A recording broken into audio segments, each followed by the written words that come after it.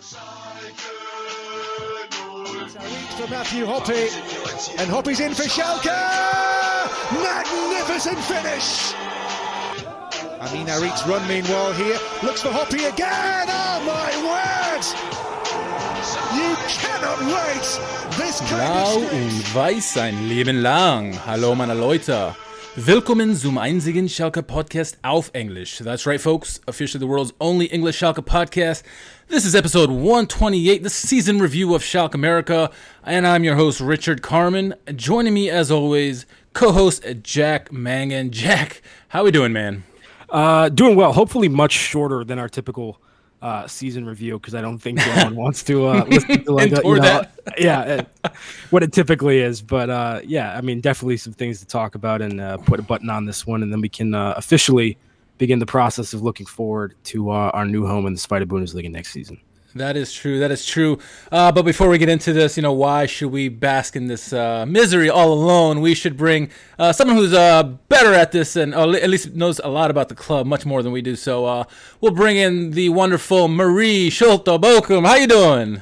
Good. Doing really well. Thanks for having me again. It's wonderful to see you both and be in the same country as you both. Yeah, we're in the same coast, actually, for once. Look at that. Woo!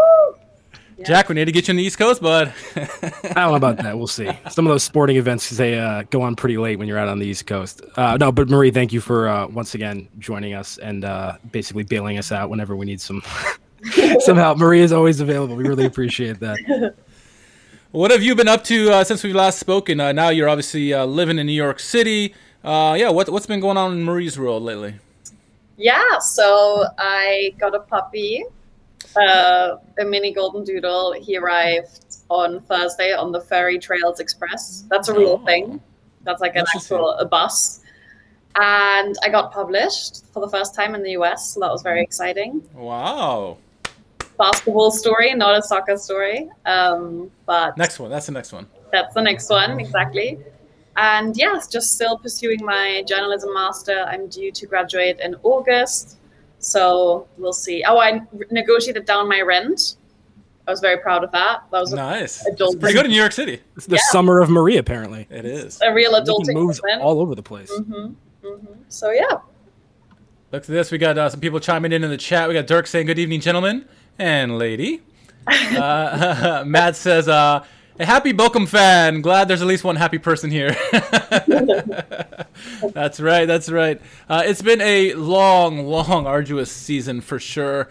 A couple of things we're gonna get into tonight. We're obviously gonna try to find. We ran a little poll on Schalke America on Twitter, trying to find the best 11. So we're gonna try to mash a best 11 from this season. We're gonna go with recency bias with the 3-5-2 formation. So we'll see what we come up with in there.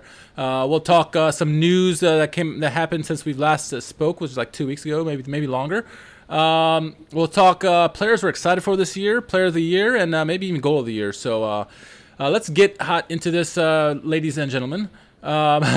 First off, I want to talk about is Nabil Bentaleb, a good friend of ours who didn't get much playing time. We thought he was going to be gone from us, exiled, came back to the fold a couple times, surprisingly enough, and then officially he's gone from us. He made some comments, some choice words. I guess he was talking about his side of this story. Marie and Jack, I don't know if you caught his comments.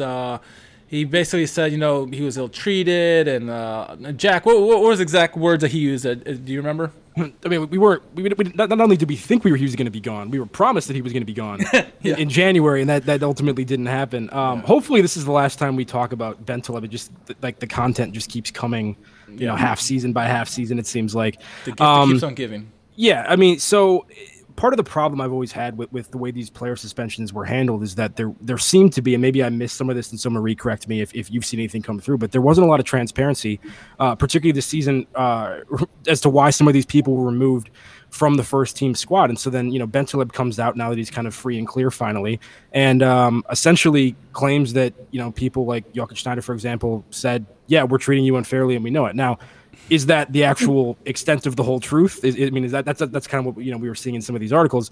Who's to say? But when Schalke doesn't come on the record and kind of offer any other explanation or context that I've seen, it's kind of it's kind of hard to know what to do with that. I mean, they're not like vehemently denying it or anything. So it's strange. I hope that's not how it went down. If it is, I mean, hopefully he gets a shot with another team and can further his career elsewhere. But yeah, definitely probably one last negative story that we didn't need heading into a new cycle here. Yeah, Marie, what were your thoughts when one of these comments from Nabil came out? I mean, anything that surprised you, or it just seemed pretty par for the course? I wasn't surprised, just because he's one of those players where you kind of expect that a bit. And I mean, it was maybe a shock to see everything contained in one interview. But upon reading it, these are all things we'd heard before. We'd heard that story of him and Stevens and him, his giving, his wife giving birth to their first daughter, and that's why he wasn't present in the stadium. And like that had been in the news already like 2 years ago. And even just generally his reputation, and first of all, he had that reputation coming into Schalke. So much for looking at the mentality of players that Schalke signs, which all the sporting directors have recently claimed to have done, including Heidel. And at the end of Tedesco's tenure, I remember Bild, which is kind of the most important newspaper around Schalke, they basically launched their own campaign, coining the infamous term French connection. So basically saying there's like this whole clique, and Bentaleb is like one of the ringleaders, and then there's Hamza Mendil and, Amin Arid, and basically scapegoating all these players. And they didn't invite Stambouli to join them. No, exactly. He wasn't in the Cool Kids Club. No. He was not in the Cool Kids Club. Too old. Yeah, so like that was something that happened. And so none of this was that surprising. I think, yes, there's probably some truth to this. But like at the end of the day, he had enough managers and coaches to work under. And you know what? If like all of them had a problem with you, then maybe you're the problem. Yeah, I mean, yeah, exactly. What's the common denominator here, right? Yeah. It's interesting. Like, we kind of took the stance that like his comments may be true, but we also don't know the other side of the story. We don't know what Schalke is saying. They're not going to say anything more than likely.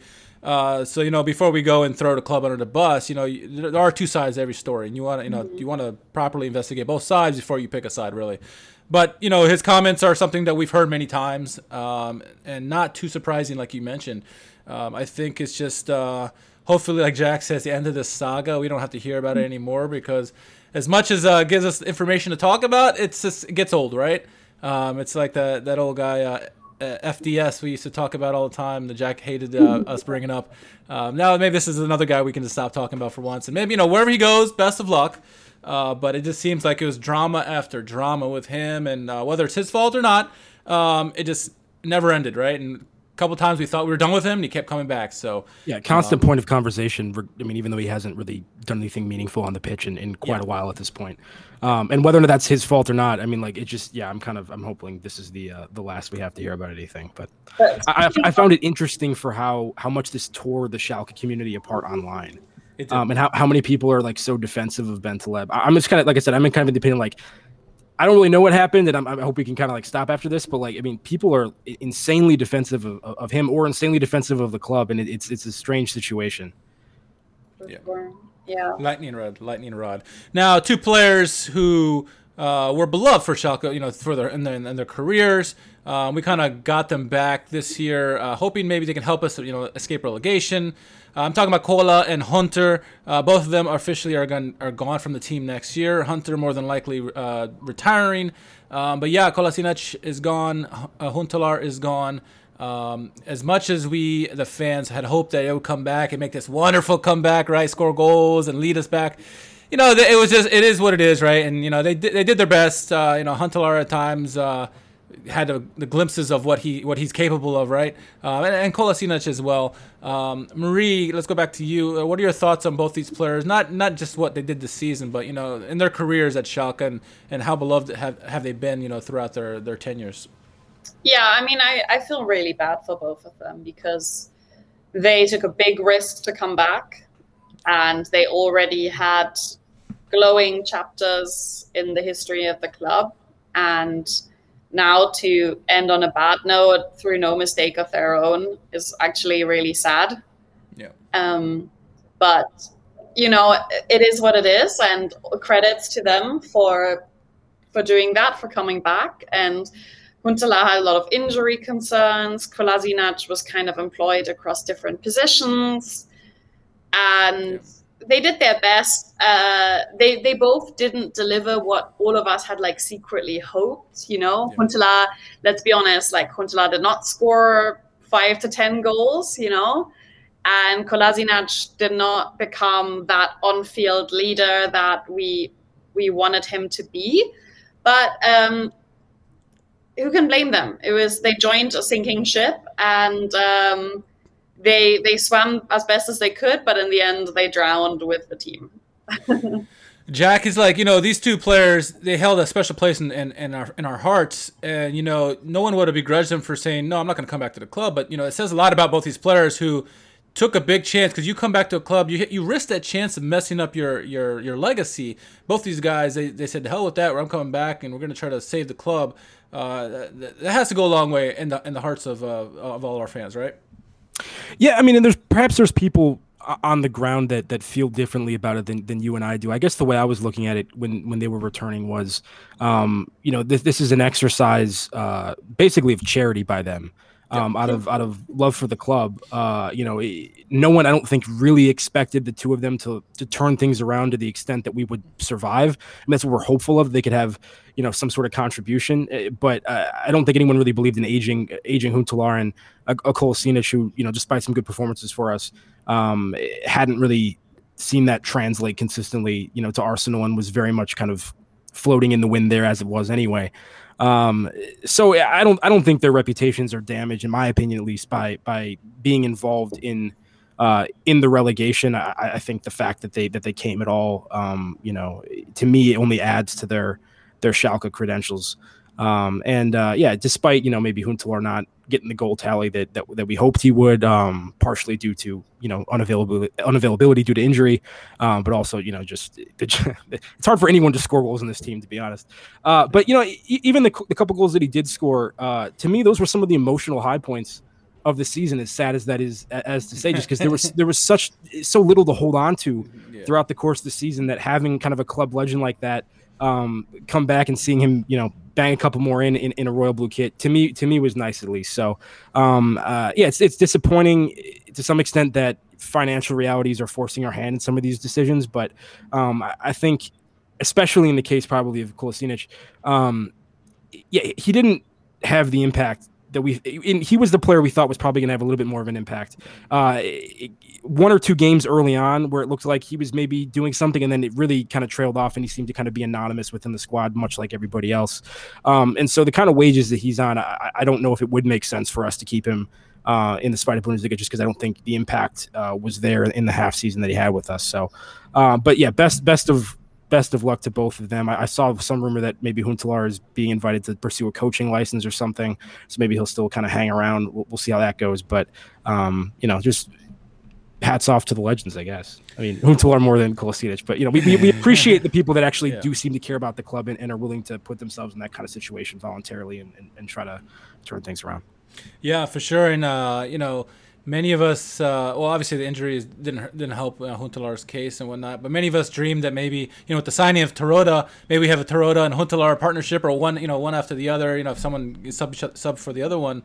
Didn't happen, but grateful for the work these two players have done for us throughout their careers, and thankful they really took a chance and coming back with the club and trying to help the club as best they could.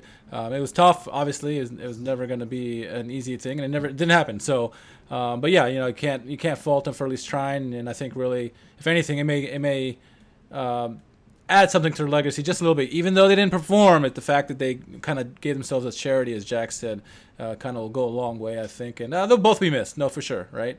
We saw in all the accounts that the goodbyes to both of them. So they'll certainly be missed in the Zweite Bundesliga next year. But speaking of the Zweite Liga, Yeah, saw some news about, and we kind of knew this was happening, right? It was that, Schalke may not have the stable assets going into the second division. They have to prove that, because, if they don't, their chance either they get deducted or they may get dropped even further, right? And so we heard the news this week that, they're possibly facing a 6-point deduction if they don't show that they're able to, they have stable economic growth. Performance requirements, I think, right, for the Right. second division license. Yeah, it's whatever it takes, the requirements to get that license, Jack. It's we hope that this is going to be fine. We're not going to get the 6-point deduction because Lord knows we don't need more to add on to with the 6 points added deduction from us. What are your thoughts on this whole thing here? Do you think we're going to get deducted? I mean, obviously, it seems like they have a plan, and hopefully we can avoid that. I think we definitely need to get some of these guys out of the club and off the wage bill is one thing. So we need to finalize, the sale of Amin Harid, of Ozan Kabak, and hopefully, get a guy like Sebastian Rudy kind of officially untied as well. That would be once again, we're not necessarily confident that we are going to bounce right back up anyway. Yeah. There's a lot of good teams in the Spider Bundesliga. It's shaping up to be a pretty intriguing competition.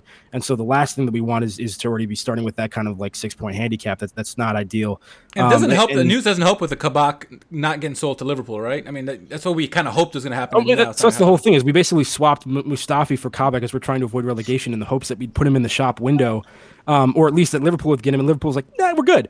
And now we don't know where we're gonna. Yeah, it's a disaster. But then on the heels of this, we also hear that Schalke is potentially looking to sell their League of Legends spot through their esports arm. Which I'm not going to claim that I am super familiar with League of Legends or if I follow it to some extent, but they had that miracle run a couple years ago where they won like 7 games or something in a row to qualify for the European Championships and got some buzz and have been performing well. And that's an investment that seems to have already grown for us significantly. And so the fact that we're being forced to potentially sell that and kind of abandon that project and potentially an investment that could have even grown further for us and would have been a nice asset just to kind of paper over the cracks here is pretty disappointing as well. But I guess you're seeing now that where the priorities are. It's the football club that needs to survive. So that's unfortunate, for all the guys that are involved on that side of the thing. Yeah, Marie, it seems like our hands are tied with this because, esports is a growing venture where it seems like it's going to be making a lot of money, around the world. And so having to give up our esports, kind of to stabilize ourselves and make that requirement, it seems like we had no choice. But, are you okay with this move? And, obviously we have to balance the books in the end of the day and show that we have a plan. What were your thoughts when you heard the news about possibly selling shares or selling the esports team?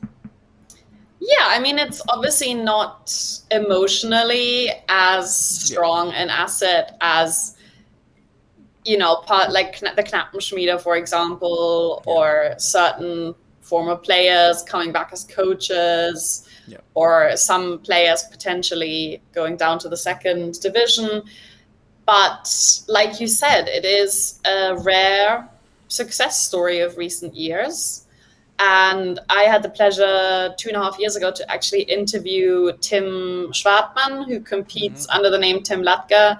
He's not a League of Legends player. He's actually a FIFA player. He plays on the Xbox, but he's one of their poster boys because he's from the region. He's a Schalke supporter. He goes to the Nordkurve.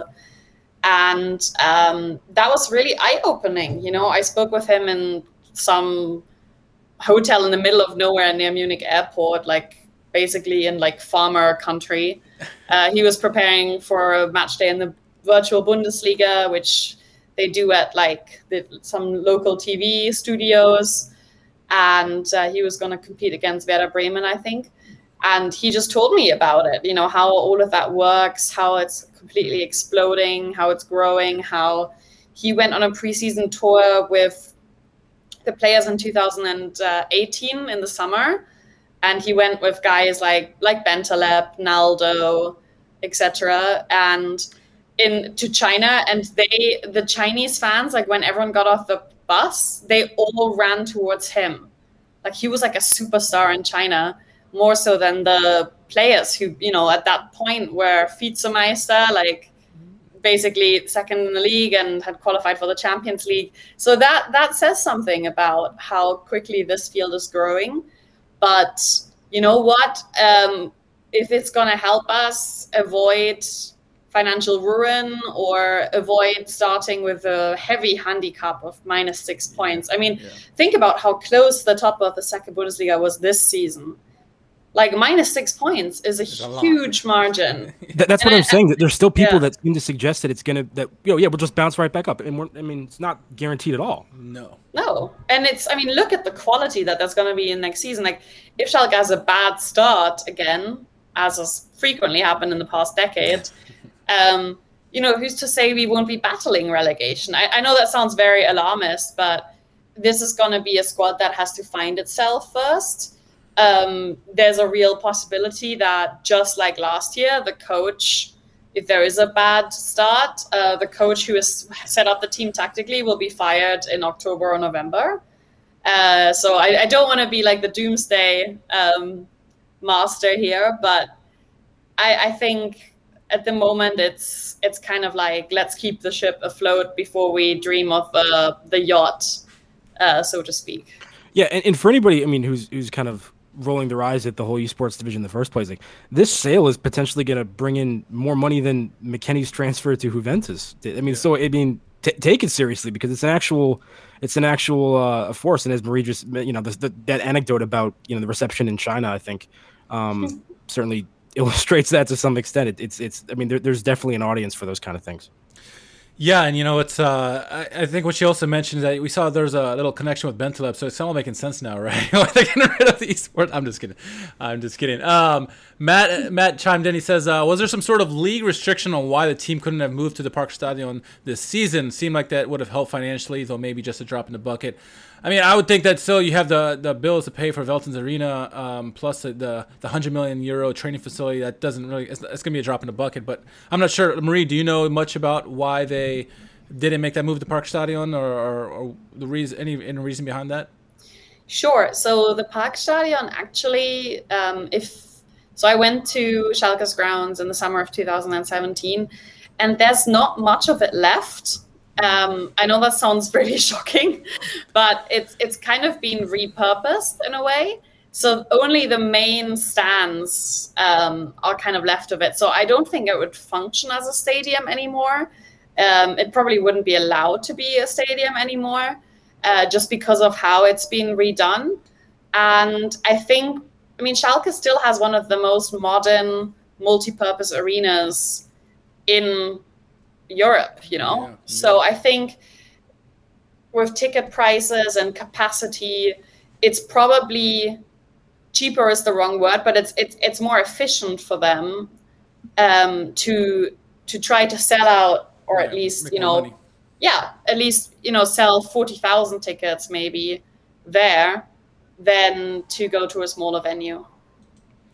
Yeah, and it's funny because it's not surprising to hear you say that about Parkstadion, because I know over here in Washington, D.C., DC United just built this new facility, and they used to play at RFK Stadium. And, within a couple years of them not playing there, the place looks deteriorated big time. When you don't take care of the stadium full time, it's going to deteriorate to your credit. Right. And so, yeah, I know the U23s played there recently, but still, to have the possible amount of, if you get a full crowd back, you probably make more money with Veltins Arena than you would at Parkstadion.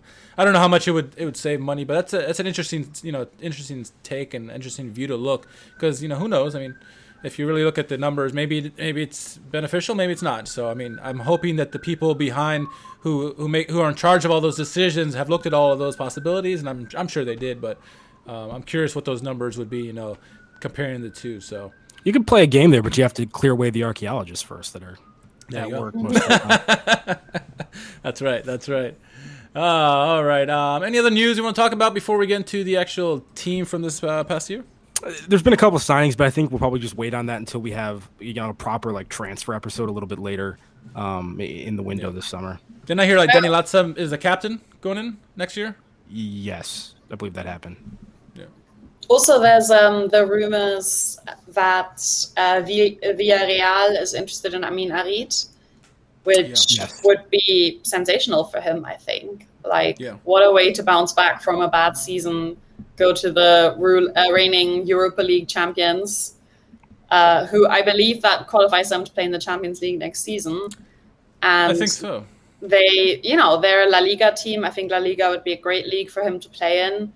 They have a very good coach. So, I mean, I kind of hope it happens just so we get the money. But that seems to me like it would be a really good story. And it was circulated by Fabrizio Romano, Whatever we may think of him, he's definitely well known. Yeah, we go. Absolutely. What was I just gonna say? Another team mentioned was Atalanta. I think that would be a very good fit for him, just because what they do with talent, they can just build superstars. It seems like, and he would be, he could be someone who could be maybe reach his potential with Atalanta. I think Villarreal or Atalanta would be good fits, I think, in my opinion. But we'll see. I mean, regardless, we just need to get him off our books. Hopefully, we get the 15 million euros or more, because that would certainly help balance the books, I think, overall. So. Yeah, that'd be interesting there, and we'll see if Kabak gets sold and a couple of these other guys, So we'll see what happens. As mercurial as he's been, I think there's few players I can think of that I would be more interested to watch after they've left Schalke than Harit, just because. It'd be interesting to see if he's actually in a solid squad, in a good league with good coach, that kind of thing. What kind of player he can actually become, and whether some of our suspicions about this will be confirmed. So, if he does leave, I'm probably going to be watching some Villarreal games or wherever he ends up, just to see if he balls out, because definitely showed at the times. Absolutely.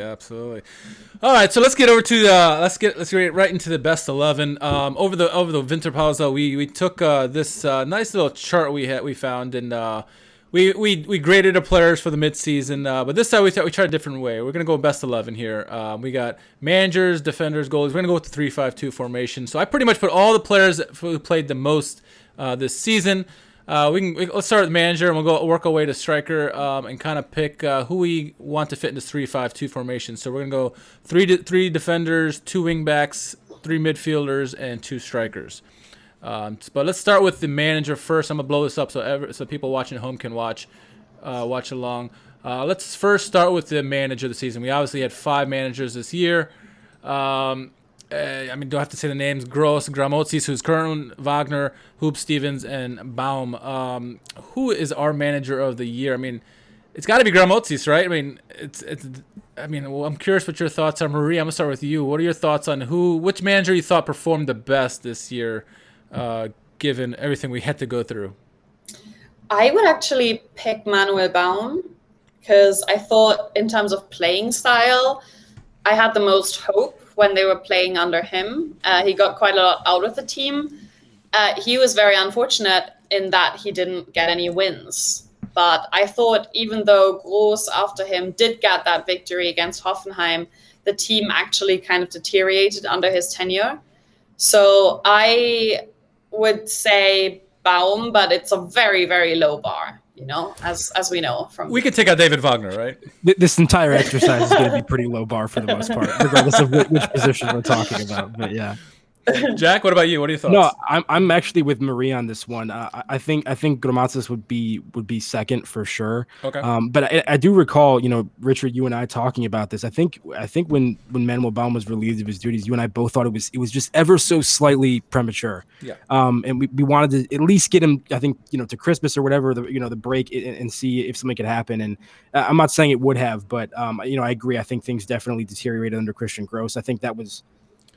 Partially just that specific hire that I don't think ended up being the right decision. But at times it looked like things under Manuel Baum were promising, and certainly as a personality and a figure in his active coaching style, I think helped endear him to fans to some extent, maybe that other people didn't. So I'm with Marie on this one. Yeah, and obviously Hoop Stevens, as much as we love him, he was there for 2 games, 1 real game and then 1 exhibition, whatever. So we can't really have him.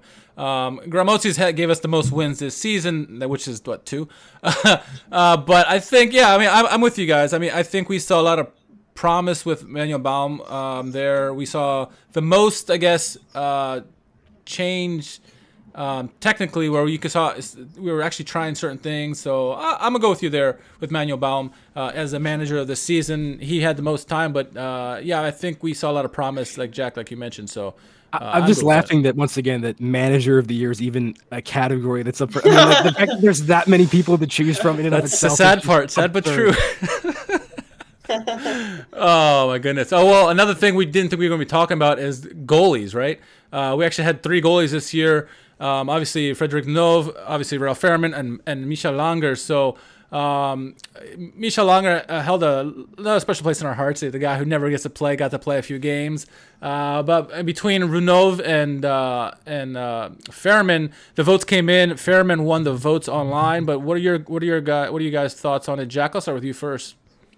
It's tough because there's definitely times where I really like what I see from Frederick Runov, and it just down the stretch it was all kind of Fairman at the end, and obviously he has the more kind of club identity and brand in that sense. Yeah. I'm struggling for this one. I'm probably gonna go. What was the even playing time split? Like, I mean, do we know like what percentage of minutes these guys had relative to one another? Yeah, let me look at here. So I'm looking at the minutes here on who scored. Let's see. Frederick Nov had 945 minutes, and Fairman had 1878. So it was significant. It was almost double, more than double. Yeah, I mean, I guess I'm gonna just go with Fairman for that then, just because of having that kind of lion's share of the time. It's maybe not as much of a fair fight, but like I said, there were times where I really liked what I saw from Runov in certain areas. So yeah, Marie, would you agree? Yeah, I felt really sad for Runov that he got demoted by Groß when Groß arrived, because Runov had been very solid under Baum, but Groß, I mean, he was really honest about it, and I think in a press conference, he was just like, I want a loud guy who is a leader in goal. Like, he didn't say anything about sporting reasons, which from the get-go, that was one of his biggest faux pas. Also, the fact that he, like, didn't know his players' names. I think we all remember Can Erdogan and what was it? Was Alfonso Shop or something? I don't even remember. The Can Erdogan one is just brutal. Oh my god! Massimo Shop. Right? Oh my gosh! I forgot about those. Oh my goodness. Yeah, you're welcome. But yeah, I think Ralph Fairman for me as well. Yeah, I think it's a no-brainer. I think too. I mean, Frederick Nov, super talented player. You know, he probably did himself well with us just because he faced a lot of shots and proved that he's got really good skills. But Fairman, he's good, and he is the leader, and he was the loud vocal one. That's who we needed. We need someone, and Jack and we talked about this on a podcast when that move kind of happened. It was like we saw Benjamin Stambouli come back, and we saw Fairman come back, and we knew it was because of their leadership. We needed something in there to kind of give a rah-rah with the guys. And it makes sense, and he played the most minutes. He played well when he was in there. I can't say that most of the goals were not his fault. There were a couple blips, but Runov had the same thing. So, that's a no-brainer to me. The difficult one now, we have to pick with the defenders, 3 defenders, and I'll tell you the names of the guys in the grouping here. We got Nastasic, Kabak, Sane, Tiao, Becker, and the ringleader Mustafi. Mm-hmm. Marie, I'll go with you first. Of these 6 gentlemen, which is the first defender you're going to go with? So if you look at the polls, and I'll tell you who the polls. Becker and Tiao won the vote for the poll. So let's leave that there. Yeah, those are going to be my first 2. I don't know how much of that is due to like their Knappenschmiede sympathy bonus, but I thought they were both decent. Especially Becker developed well this season. I think Tiao has more talent, more natural ability, but Becker, if anything, made a bigger jump this year. So they both had a decent time. But it was funny, I was actually looking at the Kicker magazine ratings before our episode today, and in Germany it's always between 1 and 6, with 6 being the worst and 1 being the best. And there was no on-field player with an average score better than a 4. So I was like, that was like something of an awakening. But yeah, I would go with those 2. And then my third one would probably be Nastasic, just because he got the most minutes. And I know Sunny was out for a lot of it. Mustafi was just terrible. And Kabak also had a lot of like shaky. Kabak, if anything, played better at Liverpool. Yeah. No dangerous red cards or anything like that. Jack, what about you? You agree about Tiao and Becker, and then would you agree about the third person? Yeah, those two are no brainers for the reasons that Marie mentioned. I think Timo especially, it was kind of uncertain what his role was going to be positionally, and also just kind of in terms of whether he was starting or not. Especially once you saw Manuel Baum come in and him bring in Kilian Ludwig. As well. That was kind of a failed experiment, but not his fault. I mean, the personnel wasn't there, but ultimately we saw Timo Becker did kind of play his way into the squad and then ultimately became one of our most consistent performers. It's not that these two guys were without sin. I think there's just so many moments, especially early in the season, when you're looking around and you can point to so many people making individual mistakes. And I think in this case, it wasn't who's the best, it's who was the least worst, if that makes sense. And it's like, I think those two had fewer poor moments than basically anybody else. Mustafi was exactly what we thought he would be, and I hated that it worked out that way, but Richard and I hated that move when it happened. You'd kind of think it might be Ozan Kabak, but as you said, prior to his move to Liverpool in January, he hadn't had a good half of the season anyway. I mean, he had been disappointing and certainly had not lived up to his promise. I would imagine Sane would probably make this list if he hadn't been injury-ridden all season, because he is a solid defender. So I would agree with Marie once again. I think it's probably those three guys. Yeah, I think I'm going to agree with both of you as well. I think, Sane, if he had been there, he probably would have been in the top three, but he wasn't. And I think Nastasic, just the fact that he was there and got the minutes. And I didn't put Stambouli in this because he was in the midfield, but I think Nastasic would have been ahead of him. But I think, of all the players we had this season, honestly, I think Tiao and Becker are probably the most consistent, probably the best players overall in terms of consistency standpoint. And so I thought those two were no-brainers for me, not just because of Knabenschmiede, but, for sure that their play on the field. You never heard – I mean, there's a time – I forget what couple games it was, but, Mustafi was the center back and Becker was the right back, and he's like, get out of the way. I'm gonna defend the play here. Which I thought was funny because, like, I can do this. You can't – get out of here. So, Tiao and Becker for sure, and then Nastasic. So I'm cool with that back three there. And I think, as the votes said, Tiao and Becker were the highest rated players. And so, makes perfect sense to me. Moving on to the wing backs, you get to choose two wing backs here. Looking at the names here, we're going to go with Massimo Schopf, Bastian Oczipka, Hamza Mendil, Kilian Ludwig, Kolasinac, Aidan, and Çalhanoğlu. Two of the guys had less time than anybody else. So I guess Kilian Ludwig as well. But we had to pick two guys here, one for the right, one for the left. Jack, you pick a right side, or you pick one of the sides. So here's my problem: is I don't know if we can pick this in terms of where they actually play. I just don't know if there's people that justify it. It's hard. I mean, so one of them has to be Oczipka, and that's just by minute share and how consistent of a fixture he was back there. Not that I, necessarily. No Hamza. No Hamza. Kilian, I mean, appreciate him coming out and plying his trade, but just wasn't of the level required. So for me personally, I'd say probably Oczipka and Kolasinac. Honorable mention Aiden, just for what he did at the end of the season. And if he had been playing longer, perhaps he would have, made more of an impact. It's just tough for me because, like I said, Kolasinac didn't have the impact that I expected. So I kind of feel like I have to pick him for various reasons, but there's just not a lot of options here for me. Yeah. Marie, how about you? What are your thoughts? I guess it depends how strict we want to be positionally, because, do we want to have two left wing backs? Because if we don't, then I would give it to Çalhanoğlu and Oczipka. Because I think Çalhanoğlu, he definitely showed he has the potential to grow into like Bundesliga caliber. I think he was shaky at times, but he also had some really good moments.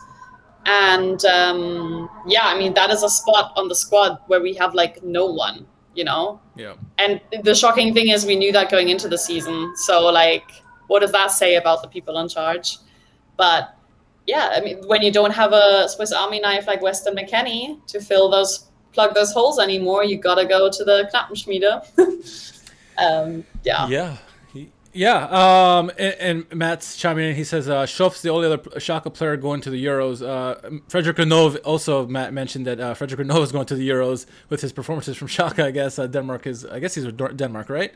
I forget where he's at, but it's hard if you want to make this a realistic team. Have someone actually who can play left and right. Oczipka, just because the minutes that he had, Çalhanoğlu didn't play as many minutes, and neither did Aiden, but. Honestly, I like what I saw from Aidan down the stretch, and I want to see what he does next year. And if he plays our right wing back position, he helped create a lot of chances the few games that he got in there. I mean, I'm almost inclined to put Aiden in there just because it is tough. I mean, none of these guys played well. Kolasinac played a little bit of central defensive midfielder as well. Ochipka, I mean, I think he has to be in there. But I'm hopeful for Aiden next season, but I'm with whatever. It doesn't matter to me, honestly. I mean, who do you want? I mean, let's be positionally strict. Let's go with that. Let's go with okay. Yeah. That works for me. That works for me. All right, midfield 3. We got pick 3 from the midfield here. We got Amin Harit, Benjamin Stambouli, Bazduan, Bentaleb, Mascarell, Merkan, Idrizi, Serdar, Flick, and that's all of them. Wow. Jack. Yeah. Once again, I'm kind of torn between like minute share and just like impact. So Harit's obviously one of them. Inconsistent at times, but ultimately consistently the guy that can potentially break things open just by his sheer force of will at times. And so let's look at the remaining like this, right? Yeah. Not only the best performers this season, but who would make the best 11 right now? I mean, if you had your best 11 right now, who would that be on it? That's probably easier to grasp around because none of these guys had good seasons. Harit, it's so hard. Harit, Bazduan, Serdar, Flick. Maybe Idrizi too. I don't even know. I mean, it's so recent, but like I wasn't stoked with Mascarell all season. It was all right. I mean, but Bentaleb didn't even play. Stambouli, absolutely not. I mean, no. Merkan didn't play either. Really, not really. Yeah, we wanted to see him. We didn't see a lot of like Boujalev. Yeah, there's a lot of people that have gotten limited minutes. This is harder than I actually anticipated it would be. Yeah.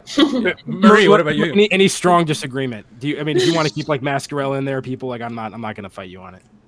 No, I was gonna say let's just empty the whole row, and just play with one midfielder. Or we keep the youngsters. We keep Idrizi and or Flick and Bazduan maybe. I was actually gonna make a case for Idrizi. I know he had very few games, but he showed something. So I think he should be our wild card. Okay. Oh, look at those 4. I mean, I'm all right with any of those, so I'll leave it to you guys to make the final cut. I think we're partial here at Schalke America to Bazduan, even though Flick's shown some amazing stuff here at the end of the season. Jack, what do you want to go, Bazduan? Let's go Bazduan because I'm going to talk about Flick in a minute with something else. So yeah. All right. So moving on to the strikers now. Katuchu. He is actually the first one on there. So we had more strikers than any other position here. So we got Katuchu, Rahman, Bouyalev. I put Bouyalev here. Hoppy, Ibisevic, even though he was there for like 10 seconds. Ut, Paciencia. I forgot this kid's name already. Robbie Matondo. Schuler. A Welsh wizard? How dare you, sir? Skripski and Huntelaar. We got to pick 2 here. And I mean... That was already my favorite moment of the My bad, Matondo.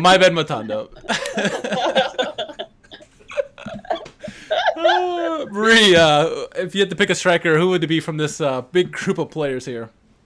Matthew Hoppe, of course. He did lead the team. 6 goals, yeah. I think we take out Ibisevic, right? Seeing him there was jarring because I already completely forgot that was a thing. That was 2 lifetimes ago. Another failed experiment. Jan-Luca Schuler, as much as we wanted to see more of him, we saw, maybe 2 appearances of him. So, I mean, he's got to go, obviously. As much as we love a hyphenated last name here on Schalke America, can't do it. Absolutely. Okay, so it's Matthew Hoppe. And honestly, I mean, I don't even care if people are mad about that. The guy scored more goals. I mean, 6 goals. He led the team. He just did. And I will maintain that I feel like when the offense is clicking and he gets fairly clear-cut chances, he's demonstrated he's a reliable finisher. He won the vote by 83% over anybody else. So, I mean, it was a landslide. So everyone else agreed too. I mean, Katuchu you can't pick because he wasn't on this. I mean, Rahman had a lot of minutes early on, but I wasn't a huge fan. For me, the other option, it's either like Paciencia or Huntelaar for me personally. Yeah, Matano's got to go. Marie, what are your thoughts? Oh, you already said Hoppe, obviously. Ut, I think, started out the season very well. He was the only guy really performing at the beginning, but then once everybody else started playing better, he got injured, and then he wasn't the same again. So I'm not going to pick Ut just for that. I would have loved to see more of Paciencia myself. I'm inclined to go Huntelaar.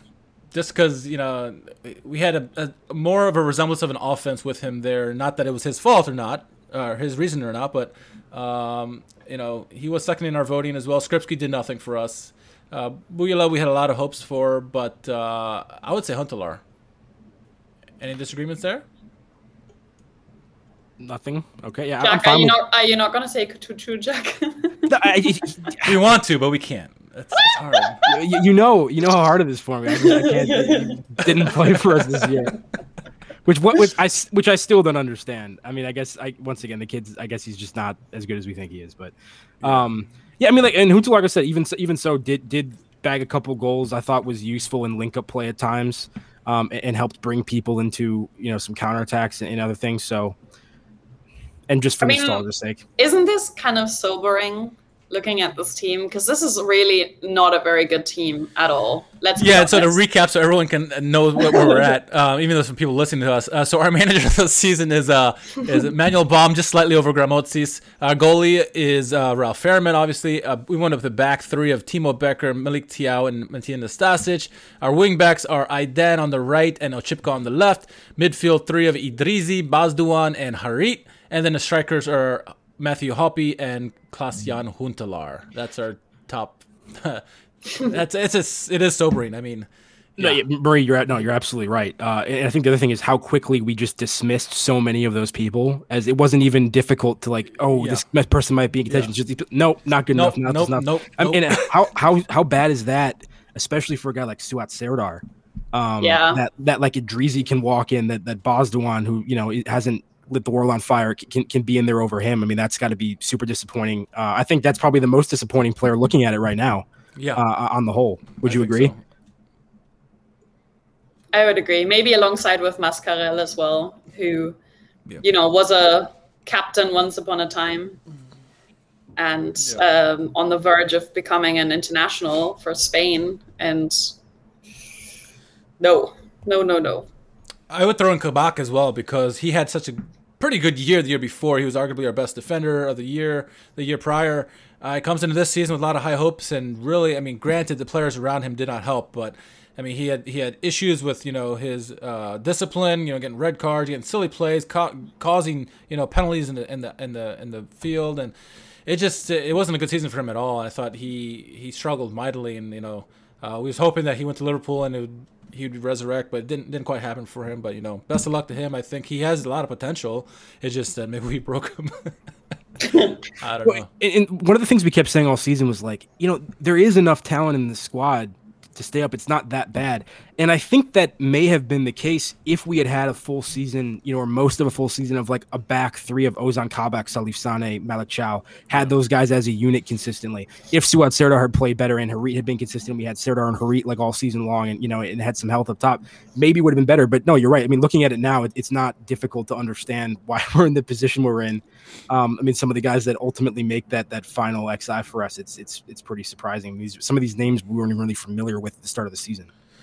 So I'm going to throw out some stats here that were mind-blowing to me, because look at first, most appearances this year, it was Amin Harit, most starts, 25, most games overall, 28. That was eye-opening to me. I didn't think that was the case. I felt like he was sat out a couple times. In terms of minutes, only one person cracked the 2,000 minutes. Obviously, it's going to be Amin Harit by almost 200 minutes more than the next person, which is Suat Serdar.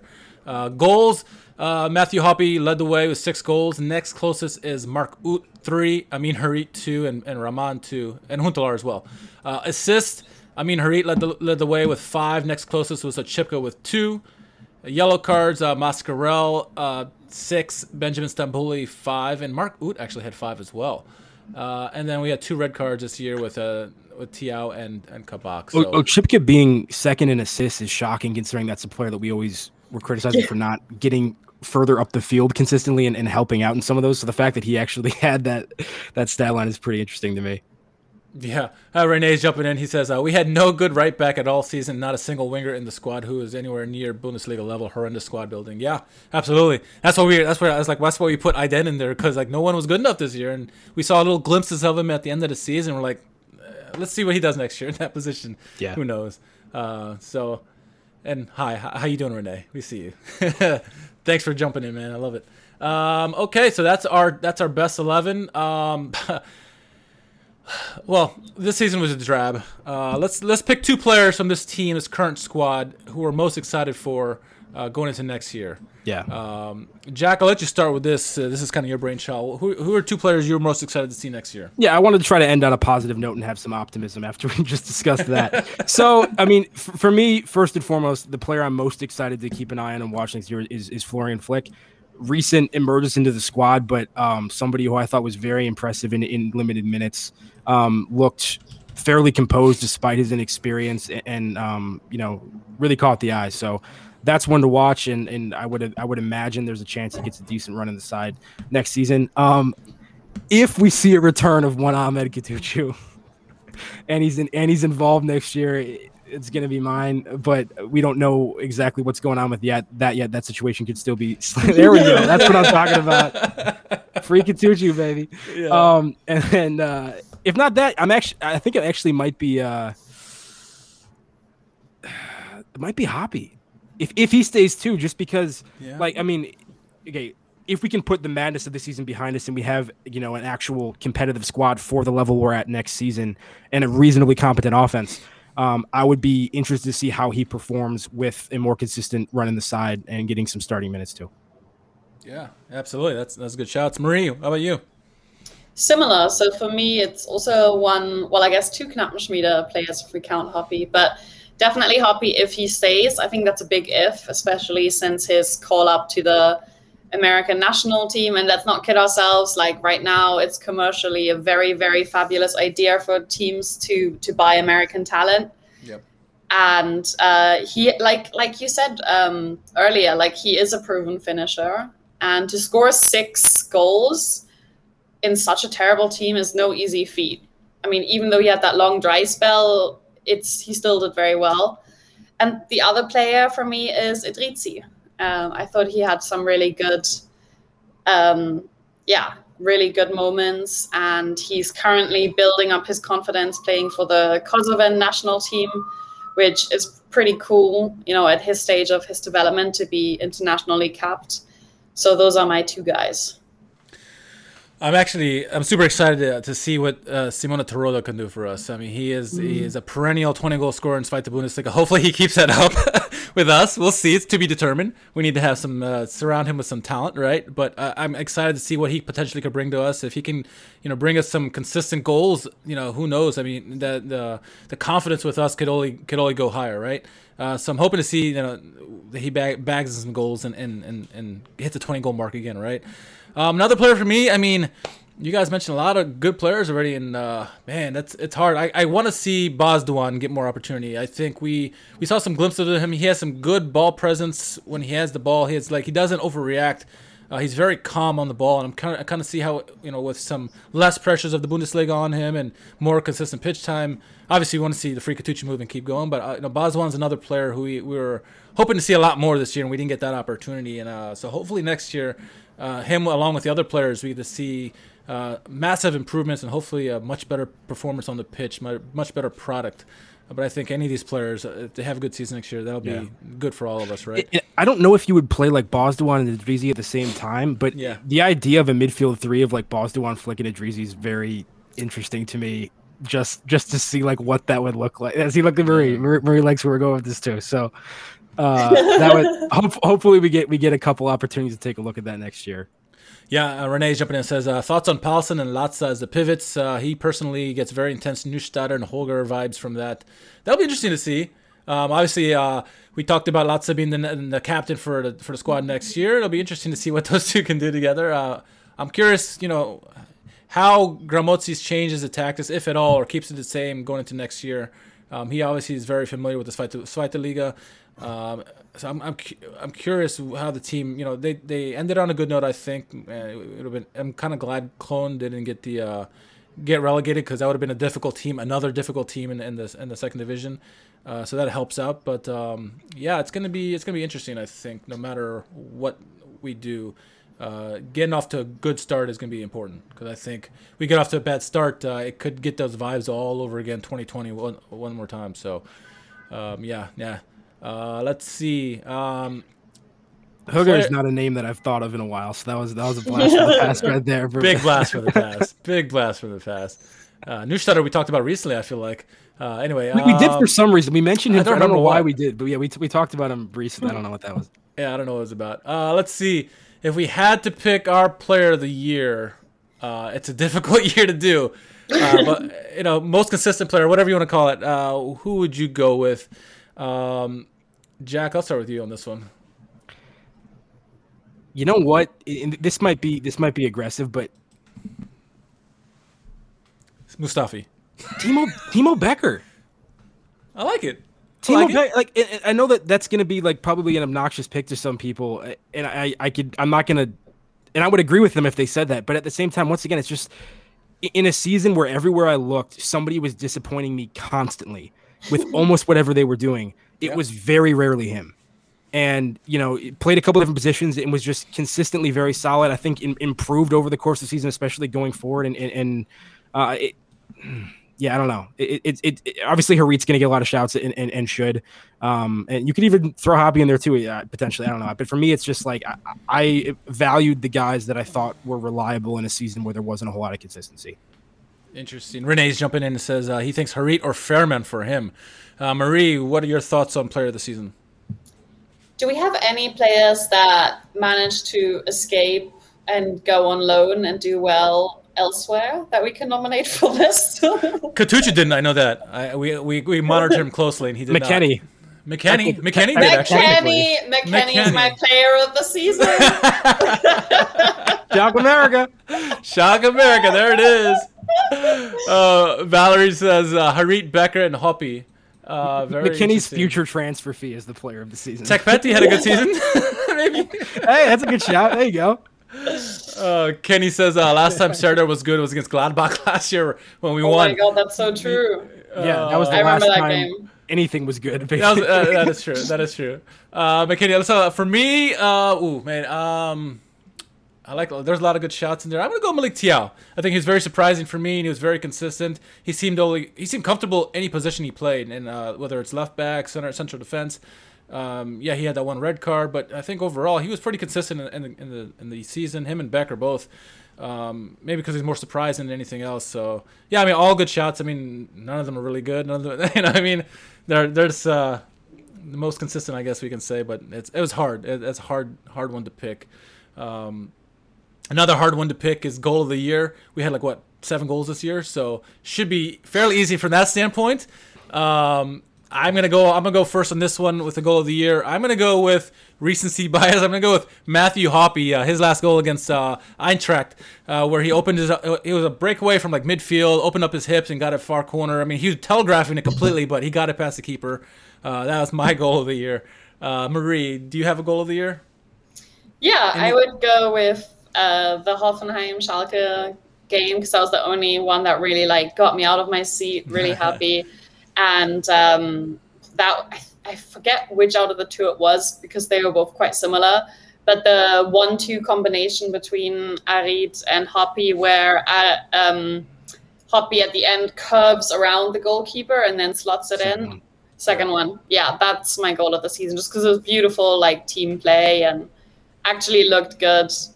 Yeah. You could choose any of those. I'm actually going to go with Ray here. I think it's Hoppy's third. And it's because it's a nice move from Harit. He just goes very direct, kind of attacks towards the center of the box, and Hoppy kind of cuts diagonally in front of him. And Harit plays a nice ball, and I don't think Hoppy even picks up his head. It's kind of a blind finish, but he chips it to the right of the keeper and kind of knows exactly where to go with it. And so that was once again just an example. When you get him in a decent situation, he seems to be a fairly decisive and reliable finisher so far. So. If you want to, and he just mentioned Mark Uth's free kick as well. So if you want to go back all the way to that, pre-injury Mark Uth, potentially you could give that. That's fair. Yeah. So not many goals this year to talk about. 2 handfuls really, but there were some good ones in there. We get a Gatsby sighting right before we sign off. Love that. There it is. Looks like we have one last question before we sign off. It comes from Moulaya and says, will we get any parachute money from the Bundesliga like they do in the Premier League for the next couple of seasons? I don't think so. But Marie, you might know more than both of us. Does the Bundesliga hand out money like that, like the Premier League does for teams that get relegated? parachute money? I don't think so either. I've never heard that. I don't think so either. Yeah, that's a new one for me. So, all right. It's been a long drab season, right? Filled with many downs, not so many ups. But we had I think that the big thing that sticks out for a lot of people is that 4-0 win against Hoffenheim, because we ended the duck. Right, it was so surprising. We thought we'd get a win here or there, but 4-0 was like, whoa, where did this come from? Right, we haven't seen this all season long, but doubly crucial because of that Tasmania streak as well. So yeah, big on a couple different levels for sure. Absolutely. So let's wrap this one up. I think it's been it's hard to talk. We somehow got an hour's worth for the season review. Yeah, not the great to talk about anyway. But, Marie already regrets coming on. So do I. I regret coming on, not her coming on. All right. Keep tuning in each week. We're not going to come back for a while, actually. It's the summertime, and unless some big breaking news happens, obviously the Euros are going on right now, but once the season kicks back up, Jack and I will be back. We will be in the Zweite Liga. We'll probably do a preview maybe with the Zweite Liga podcast with Matthew Karagic and Eva. I forgot her last name. Eva.